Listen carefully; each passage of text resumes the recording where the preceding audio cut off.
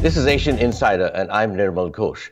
Now, in less than 2 months since January the 23rd, which was the first Asian Insider on the novel coronavirus, it has turned into a global pandemic. It's almost no point giving you numbers because they change every hour, and in some countries, and certainly here in the United States where I am sitting now, they are only going up. But in some countries, the rate of increase is actually slowing. Today, we look at Southeast Asia. What are the numbers and are there any lessons? And on the line, I have colleagues from the Straits Times in 3 cities. Tan Hui Yi in Bangkok, Arlena Arshad, normally in Jakarta, but currently in Singapore, and Nadira Rozzi in Kuala Lumpur. Quite amazing to see all four of us together, actually. Good to see you. Good to see you. Hi, Nirmal. Good to be here. So, Hui, perhaps I should start with you. What is the sense in your patch of mainland Southeast Asia? Are governments on top of this? Are numbers rising at a slower or faster rate? Tell us which countries are strong in terms of response and which are less strong or have a serious problem. Well, Nirmal, like you said, the numbers are not a good indicator of whether a country is doing better or worse at containing this outbreak. Now, that's because there's a wide variation in healthcare standards. Myanmar has officially 0 cases of infection, but it was only until a few weeks ago that it got test kits for the virus. Before that, it had to send samples to Thailand for testing.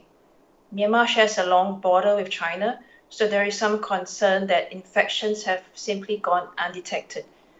Thailand, meanwhile, has a good healthcare system, but it has been disorganized.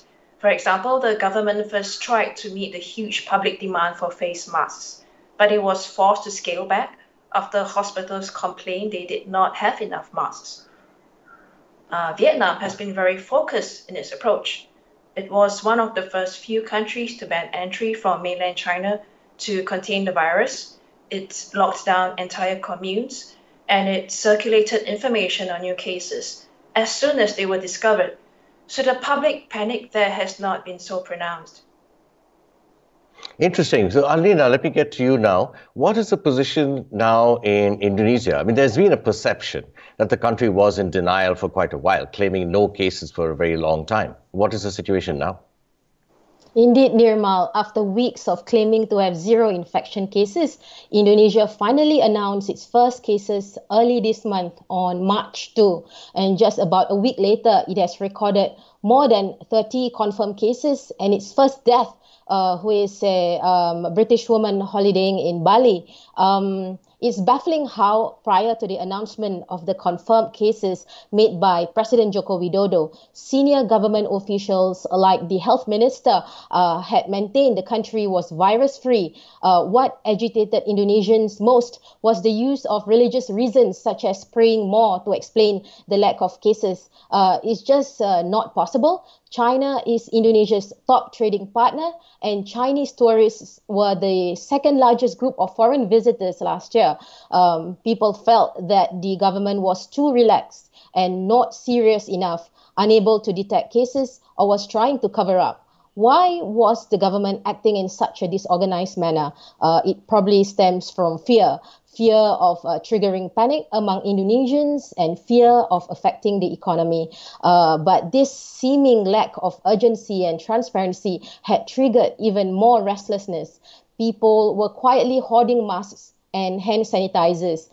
Criticisms grew, including from the diplomatic community in Jakarta. But after the announcement, things have moved a lot faster. Public communication has improved. Any virus-related information is being relayed through one channel, the health ministry. But the authorities still remain tight-lipped about the cases, like not wanting to disclose patients' nationalities, where they are located, their travel history, which had caused some confusion and worry as people are not able to manage risks to themselves, like should they travel to such and such a country. Okay, Nadira, are you there? Yes.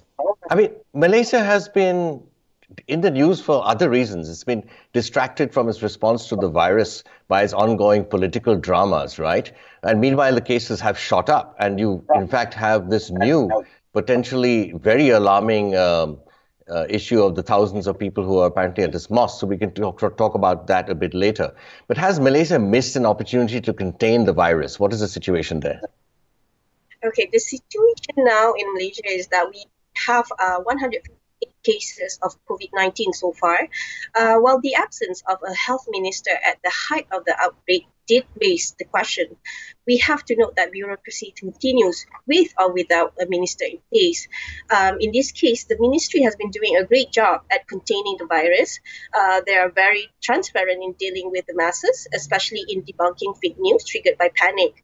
Other than conducting briefings with media organizations, the ministry also has a Telegram group set up, and updates, no matter how small, are shared there. Its Director General also is very active in disseminating information via his Twitter account. And these days, press conferences are also streamed online, so it can be viewed by the public. So in terms of whether there is panic, like really panic going on in Malaysia, I can see that Malaysians have been quite calm in dealing with the outbreak due to these due to the information shared by the ministry itself. And former PM also, Dr. Mahathir, also some time of political crisis just to announce a 20 billion financial stimulus package to overcome the impact of COVID-19. So we're all banding together, and because of that, everyone is calm and everything is going great. Tell me something in Malaysia. The behavioral changes, like, for example, hand washing and sanitizers and whatnot, wearing masks or not wearing masks or whatever, have they taken root at least in KL? Sorry, can you repeat? In Malaysia, you have, across the world, you have behavioral changes in response to this pandemic. People washing hands more frequently, using hand sanitizers, and you have this mask issue, right? People wanted masks and are wearing masks. Are we seeing that in Malaysia, at least in KL? Is that quite noticeable? Yeah, so far we can see that a lot of public in Malaysia, they are opting to wear masks wherever they go, and they always carry sanitizer. It's still pretty hard to actually find hand sanitizers and also masks. But we have seen, some pharmacies carrying the items. Just that they have limit how many and how much an individual can actually buy. Yes. Okay. Hui Yi, back to you out there in Bangkok. What is ASEAN doing about this in terms of a collective or collaborative approach? Is ASEAN being effective, exchanging information, coordinating, travel bans and whatnot? Well, publicly, ASEAN ministers have committed to strengthen coordination and share information. They have agreed to refrain from doing things which threaten food security or access to basic goods. Behind the scenes, ASEAN health officials have held video conferences, including with Chinese experts, to discuss protocols for treatment and diagnosis. There is a WhatsApp group to share real-time information. ASEAN tells me that once the COVID-19 outbreak has been resolved, it plans to hold a forum with China on the lessons learned from this crisis. For now, though, there's a strong perception that ASEAN is not doing enough to coordinate responses to this outbreak. Most of the momentum is coming from national governments. Even aid is coordinated on a bilateral basis. How bad is it, by the way, for the tourism industry in your region, and Thailand in particular, but also, say, Vietnam? Are local economies really suffering? And what, if anything, are governments doing about it? Hui? Well, before the crisis, Chinese made up the biggest group of tourists in Thailand, Vietnam, and Cambodia. So China's ban on outbound group tours was a big shock to the system. Thailand's tourism authority says the industry could lose up to $67 billion in revenue this year. The Tourism Council of Thailand estimates that over 800,000 people in the industry could be laid off. The thing is, now that this has become a global pandemic and travel bans are popping up all over the world, it's unclear how these estimates will hold out. In terms of manufacturing, We are seeing some factories in Cambodia and Myanmar slowing down their work or even stopping work because they do not have enough orders or raw material. Workers we know are being laid off. This month, the Thai cabinet approved an $18 billion stimulus package, which includes soft loans and tax benefits. Cambodia has set aside up to $2.8 billion to cope with the economic fallout. Really quite grim, actually, if you look at the potential layoffs. Can I get to you, Arlina? One other question. Can you tell us something about what Indonesia is doing to deal with this pandemic in terms of the health system, the public health system, and society and the government machinery? Is it up to it? And what are these plans I've been reading for a quarantine island? Could you tell us a little bit? Maybe start with that, and then tell me a little bit more about the healthcare system. Okay, so the quarantine island first. Okay, so as you know, Indonesia is a vast archipelago made up of 17,000 islands, faced with a large population and limited budget and healthcare resources.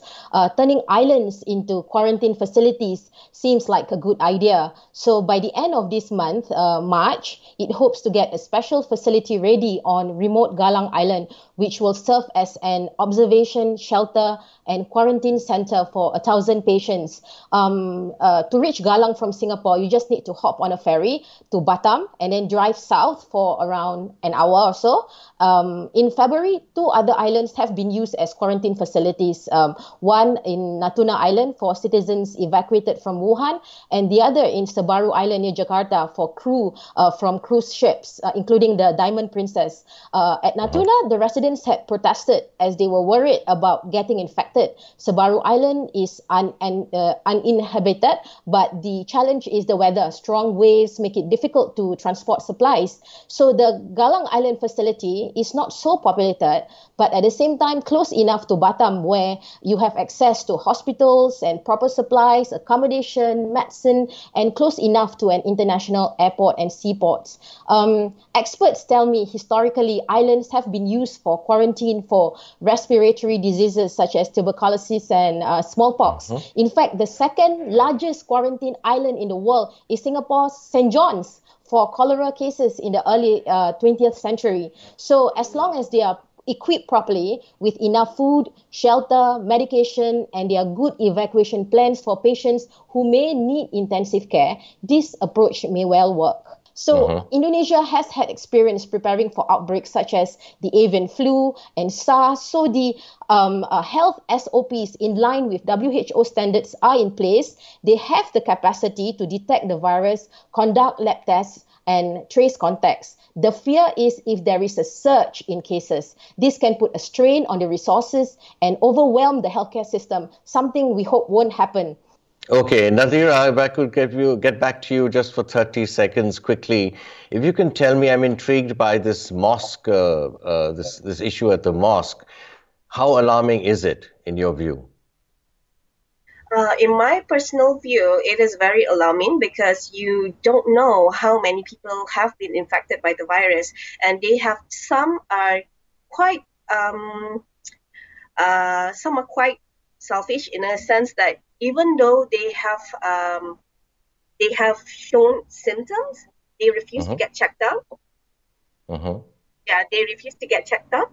So this is one of the things that alarm the public as a whole in Malaysia, because as of Thursday, the health authorities are tracking around 5,000 participants of the gathering.